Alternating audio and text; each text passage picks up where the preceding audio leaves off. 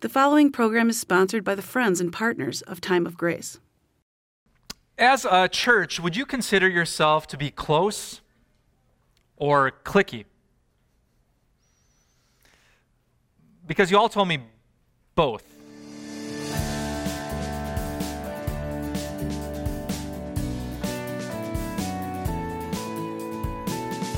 Back in 2014, I came here to Appleton to be the pastor of this church, and one of the first things on my agenda was to meet as many members of our church family as I could. And so for months and months and months, I set up every member visits. I got to go into your homes and your living rooms. I got to know your families and your stories, your spiritual journeys. And I asked so many of you what your favorite part of our church was, and if there's one thing you wish you could change about our church family, what it would be.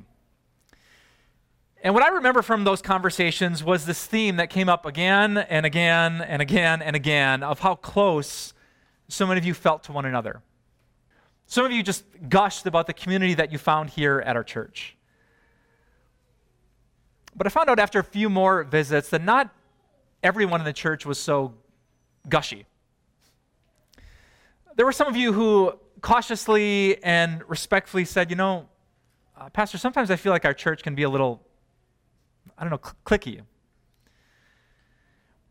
And I would drive home in my car after those conversations, and I would ask myself, what's really going on at this place? I mean, is there something exclusive and cliquey and sinful that I have to address as a pastor?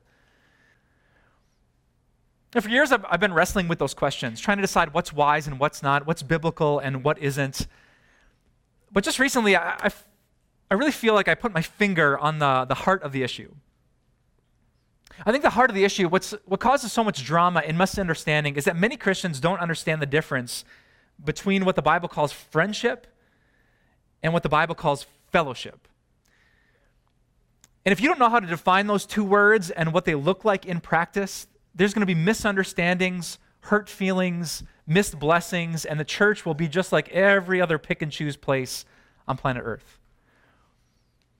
I think about this quote from a man named Dietrich Bonhoeffer. Ever heard that name before? He was a Lutheran pastor who actually tried to assassinate Hitler, which is pretty cool for a pastor to do. Many years ago, he said this. He says, "One who wants more than what Christ has established does not want Christian brotherhood. He's looking for some extraordinary social experience which he has not found elsewhere."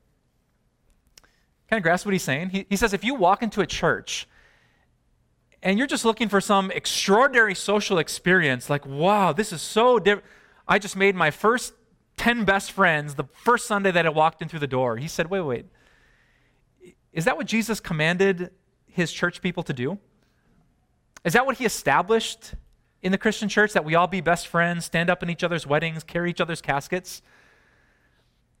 Bonhoeffer says, if you expect the church to become like your personal season of friends, you might be disappointed when it doesn't happen. On the other hand, author David Horn, who's written a really great Christian book on friendship and fellowship, he kind of counters with these words. He says, the oft-times freely swinging barn door of relationships, how's that for a picture, that we find in our churches today suggest that we might not fully take seriously the implications of the fact that Jesus' call to love one another is first and foremost a divine command.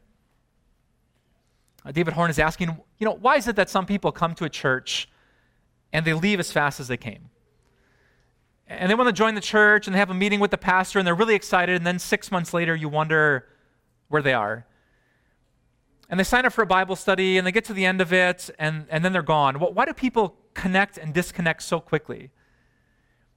If the church is supposed to be different, why are the front doors like a barn door that's swinging back and forth? People come and people go, instead of finding something so powerful here that they just want to come and stay. He says just maybe people who have made friends in the church have forgotten that there's something bigger at work here, a divine command from the Son of God himself to actually love one another. And so that's the tension I want to explore with you today. What is friendship and what does it look like in the church? And what is fellowship? What can't we miss as we practice Christian love in the church? So if you're taking notes in your program, I'd love for you to write this down, that I want you to leave today with a clear understanding of the difference between friendship and fellowship. And if Jesus can teach us the difference between the two, we're going to be a stronger church and a stronger Christian community. So let's start with Jesus and ask the question, what would Jesus do? Or maybe a better question to ask is, what did Jesus do? You might know 2,000 years ago, Jesus, who is God, actually came down from heaven and walked on this earth for 33 years. And he had interactions, conversations, and relationships with people. So what did those relationships look like? Well, let me show you by revealing my favorite friends, my Jesus, if you're a member of our church, you know that I love my Jesus action figures. All right, so this is our Savior, Jesus Christ. And you might know that when he started doing ministry and teaching, it was so profound. And it was so amazing. When he started doing miracles and turning water into wine and healing sick people and raising dead people, thousands and thousands of people flocked to him. And yet Jesus didn't spend an equal amount of time with all the thousands. Instead, very early in his ministry, let me show you what happened in Mark chapter 3. It says, Jesus went up on a mountainside and called to him those he wanted. And they came to him. These are the 12 he appointed. Simon, to whom he gave the name Peter, James, son of Zebedee, and his brother John. To them he gave the name Boanerges, which means sons of thunder. I love it. That's like a WWE tag team wrestling name, isn't it? The sons of thunder. Andrew, Philip, Bartholomew, Matthew, Thomas, James, son of Alphaeus, Thaddeus, Simon the Zealot, and Judas Iscariot, who betrayed him. Thousands of people listened to him. Even hundreds of people said they believed in him, but Jesus chose to spend the vast majority of his time with these 12 that we call the apostles. And because Jesus is God and because God is good, it couldn't have been bad for Jesus to prefer some people more than others. But then it gets really interesting. Because as you keep reading through Mark's gospel, you find out that Jesus actually didn't spend equal amounts of time with these 12. Let me jump ahead to a scene where a frantic father comes to Jesus. His daughter is sick and she ends up dying. And Jesus is about to perform this crazy miracle when he raises her from the dead. And look what happens in Mark chapter 5. It says, he, Jesus, did not let anyone follow him except Peter, James, and John, the brother of James. Remember those three guys that Jesus gave the sweet nicknames to? You're not just going to be Simon, you're going to be Peter, which means rock. And you're not just going to be James and John, you're going to be Boanerges, the sons of thunder. And so Jesus hung out with Rocky and the sons of thunder. They got sweet nicknames, and the rest of the guys didn't. So, here's Jesus, and he invites with him Peter, and he invites with him James, and he invites with him John. And it wasn't just a one-time thing. Here's your turn to spend with me. We know of no other story where Thomas and Matthew and Bartholomew that got that kind of special treatment. In fact, if you jump ahead to Mark 9, one of the biggest moments of Jesus' ministry, it says, after 6 days, Jesus took Peter, James, and John with him and led them up a high mountain where they were all alone. There he was transfigured before them. The transfiguration of Jesus. He kind of pulled back the veil so they could see his glory. His face shone like the sun. He was about to come down the mountain and go to a cross and die. But first he wanted to show people that he actually was God, full of power and majesty and glory. And in that big moment, who saw it? The crowds? Nope. The 12? Nope, just the 3. Jesus' 3 closest friends. And if that weren't interesting enough, then we jump ahead to the night that Jesus was betrayed. In Mark 14, it says, they, the apostles, went to a place called Gethsemane, and Jesus said to his disciples, sit here while I pray. He took Peter, James, and John along with him, and he began to be deeply distressed and troubled.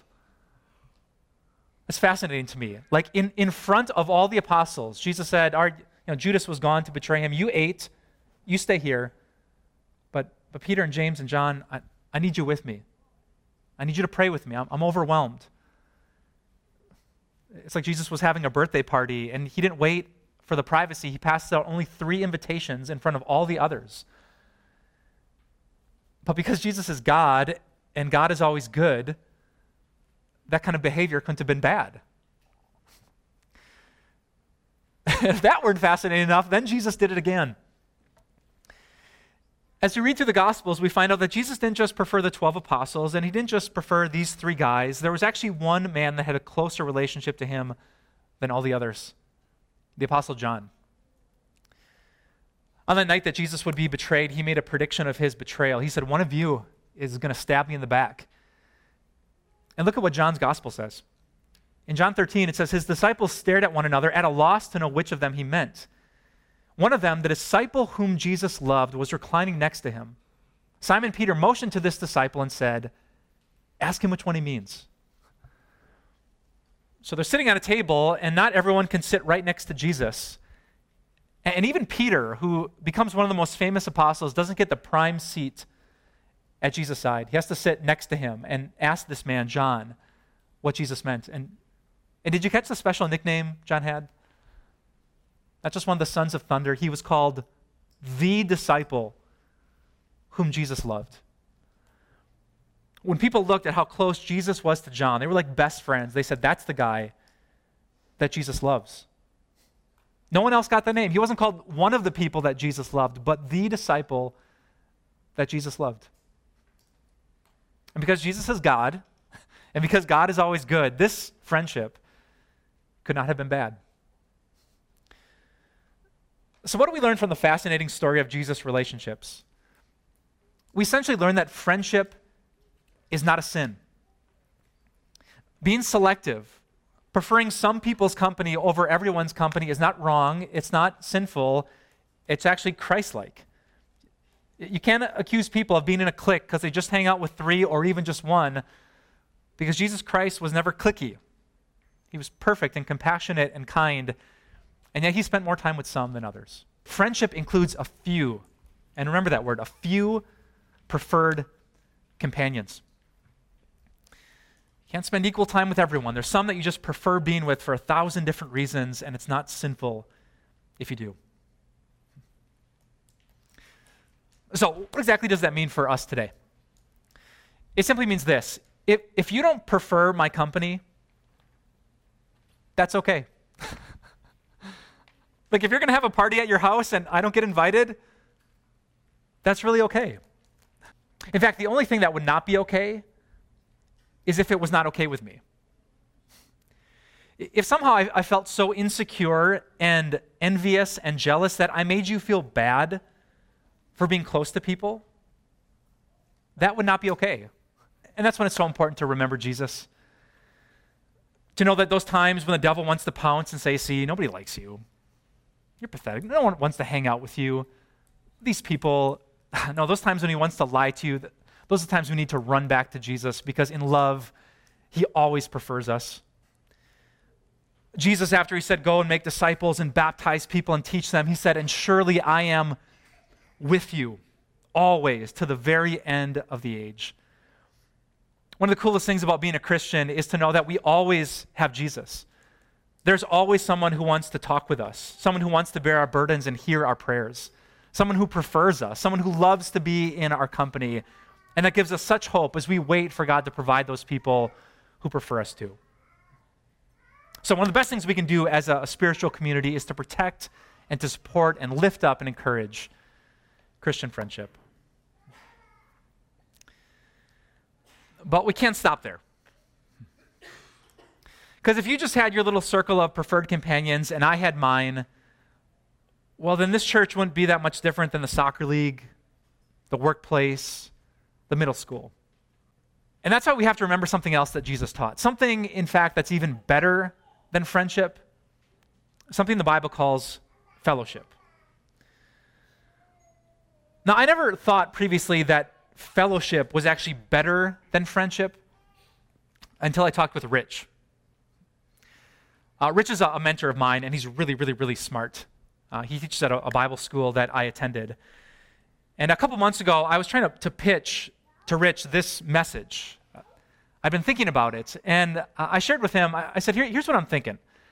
Like, there's this scale of 0 to 10 when it comes to relationships. 0 is like your worst enemy, you hate these people, and 10 is like your best friend. You would pick and prefer them every single time. And I said to Rich, I think friendship on the scale, those are like the people that are an 8 or a 9 or a 10. Rich said, Mike, why on your scale of 0 to 10 would brotherly love, phileo love, be only a 7? Or I should say an 8, 9, and 10, and yet agape, this unconditional love for all people, be like a 6 or a 7? It doesn't make theological sense. And I thought, oh my goodness, he's right. That's why I love this man. Because how powerful is it when you actually love people who aren't like you? How amazing is it when you actually care about people and they care about you, even if you're not best friends? How amazing is it when you don't just avoid those kind of awkward people, but you throw your arms open to welcome and include the people who will never stand up in your wedding or carry your casket? What makes the Christian church unique is not phileo love. Everyone has friends. Doesn't matter what you believe. What makes the Christian church unique is agape. People who learn about God's all-inclusive love for the world and they imitate it in their spiritual community. I think about Jesus' powerful words from Matthew chapter 5. Look what Jesus said. He said, if you love those who love you, what reward will you get? Are not even the tax collectors doing that? And if you greet only your own people, like your own friends, what are you doing more than others? Do not even pagans do that? Be perfect, therefore, as your heavenly Father is perfect. You catch what Jesus is saying? Like people who hang out and greet one another and love each other, like the tax collectors do that. The pagans, you don't have to know anything about God to have friends. He says, I'm calling you to something bigger than that, the love and the heart of God, to be perfect, mature as your heavenly Father is perfect. And so this is the beautiful challenge for you and for me. It's our next fill in the blank. That friendship includes just a few preferred companions, but real fellowship, this unique thing in the church, includes all fellow Christians. It throws open its arms wide, and it blesses every soul who walks through the doors. Now, I won't lie to you, this is really, really challenging. It's beautiful, but it's difficult. And especially for those of you who are a little more quiet and you like your small circle of people that you know, it's going to be hard for you after church. And here's why you should do it. Because that's what Jesus did for you.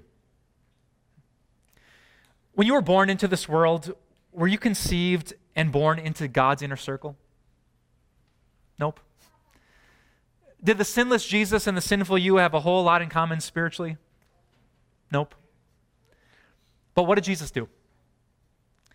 He opened his arms so you could be inside the circle. I think about the great words of Ephesians chapter 2.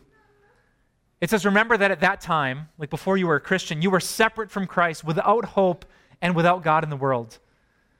But now, in Christ Jesus, you who were once far away have been brought near by the blood of Christ. It's the blood of Jesus Christ that opens up his arms literally on a cross, that we could be welcomed into God's family. That we're not outside the conversation. We're not outside of the circle. Instead, God is so good. He invites us in and he calls us his friends. We don't have to be strangers. We don't have to be without hope. We don't have to be without God. We can experience true fellowship with a perfect God forever and ever. Because Jesus isn't just into phileo love, brotherly love. He's into unconditional, freely given agape. I hope that you and I can practice that in the days to come, because it is so beautiful when we do. And you've proven it to me. This past November, I celebrated a birthday. And you might not know when my birthday is, but my closest friends do. And so two of my friends decided to surprise me on my birthday. I came in here early to get ready for church on a Sunday morning. I walked into my very organized, beautiful Type A office. And do you know what I saw? I'll show you a picture. I saw this. 500 Post-it notes. And I twitched a little bit and I said, what enemy has done this to me? Then I realized it was some really good friends. 500 notes, except they didn't just like punk me and put these random notes in my office. They actually gave me a great gift, and it was from you. I saved it. These friends had reached out to our church fellowship, the members of our church family, and they had asked, what do you appreciate about Pastor Mike? And you all gave 500 answers. And we might not be best friends, and I might not be at your next birthday party, but I can't tell you what love like this means to a man like me. And it's hard to fight back the emotion as I'm just in this building all by myself, reading encouraging word after encouraging word. I actually saved a couple of my favorites. Note 162 says, Mike has an awesome kickball kick. Yes, I do. I was at a party one time, and they let me play with the kids kickball, and my soccer skills came into use, and I bombed this thing like into the lake in the back of the yard, and I became like the coolest pastor these kids have ever seen. Thank you for remembering that. Number 66, Mike laughs at his own jokes. Yes, I do. Somebody's got to. But this one got to me. This little green piece of paper was sitting right on the chair of my office. It says, Mike cherishes his wife. Which is a really nice thing to say, except that day I didn't. What you couldn't have known, what my friends couldn't have known, is that the night before I had a fight with my wife. And despite everything I preach and unconditional love and you first makes us blessed, I was thinking about my opinion, my preference, my wants, and I was just an idiot of a husband. I was a sinner. And I woke up like you do when you really mess things up and you feel pathetic and weak and guilty. And I kind of mope my way into church, and I walk into my office and I see that. All of you speaking such encouraging words, but do you know what I feel about myself? Like, these people don't know. He cherishes his wife. I wish more often. But then my friends left me a really incredible gift. On my computer, I think you can see it in that picture, was a white envelope.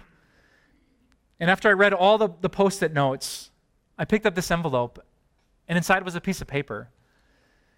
And it was another long list, not of the things that you say about me, but what Jesus says about me. That because of the blood of Christ, there was a list that said, Mike, you're forgiven, and you're saved, and you're redeemed, and you're holy, and God delights in you, and you're redeemed, and you're justified. Just promise after promise after promise. And I realized how blessed we are when we don't just have good friends, but we have fellow Christians. People who speak encouraging words, but even more, people who know us so well and they bring us back to the one thing we all need, forgiveness in Christ. So brothers, sisters, those of you who are my friends and those of you who are just fellow believers in Jesus Christ, let's exalt these two great gifts from God, friendship and fellowship. We and our community will be truly blessed when we do. Let's pray. Dear Jesus, thank you so much for loving us when we're far from perfect. I know there are so many religions in this world that say we have to earn it, and our karma has to be good, and we have to be better people than we are. I'm so grateful that Christianity is so radically different. Thank you, God, for grace, for unconditional love. Thank you for saying such good things about us when we are so far from being great. I thank you, God, for your forgiveness and your love for me and for all of these people. I thank you, God, that you prefer to be in our company, that you are our friend because your son died on the cross and was raised from the dead. I pray for everyone here today who doesn't know you, that they would see something so powerful in this place, that this would be different than the sports field, different than the workplace, that there would be real love for all different kinds of people. God, help us to be different, and may that bright light draw this community to your cross and to your unconditional love. I pray, God, in your mercy that you would give us good friends.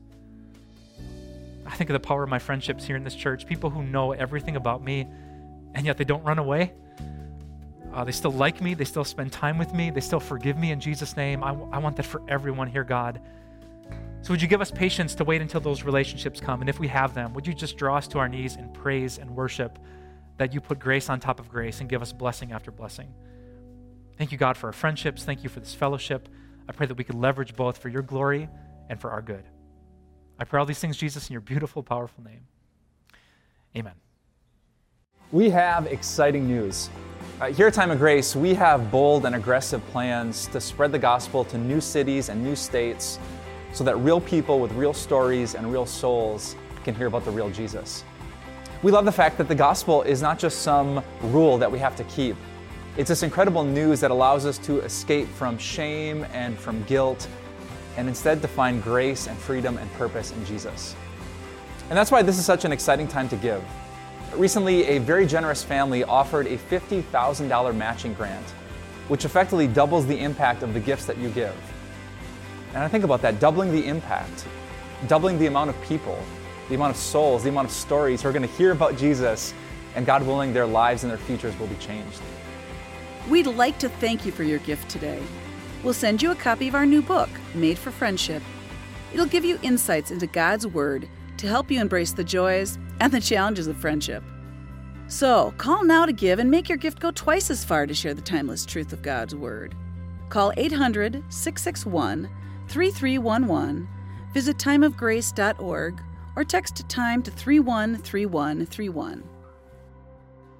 As we transition to this new stage of Time of Grace's history, we hope that God continues to bless the message that we share and this transition that we've been through. And that's why today I just want to tell you a little bit about myself, the things I'm passionate about, and the principles that really drive my preaching, my teaching, and my ministry. Is it just me, or is the Bible kind of a tough book to read? Let me think about it for a second. How many other books do you attempt to read that are 2,000 years old, written by a bunch of Jewish dudes who wrote poetry and prophecy and lived on the other side of the planet? Yeah, for me, the Bible is the only kind of book that I read that way. And so many people try to read the Bible, but they find it difficult. And so my passion is that every time I stand up here in church, that I would try to make the Bible clear. That's why I love the screens in our church. We can put up a passage, we can look at it together, we can study it and figure out how all the words fit together, because if we get it, if the meaning is clear, God is going to mess with our hearts in all the right ways.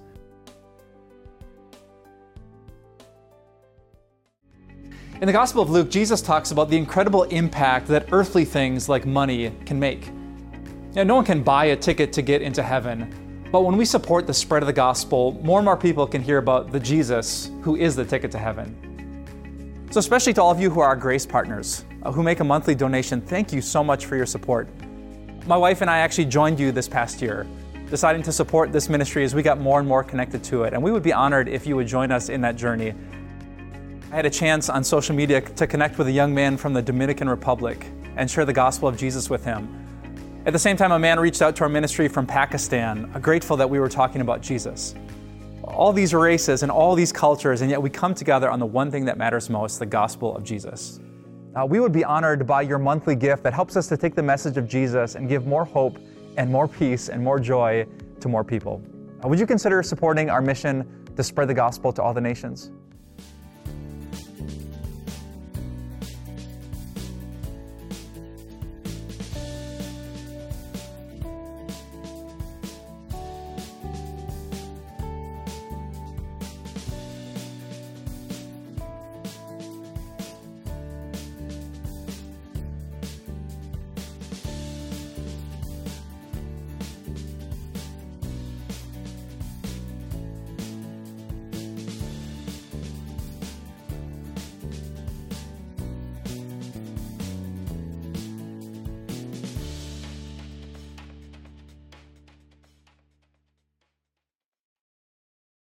The preceding program was sponsored by the Friends and Partners of Time of Grace.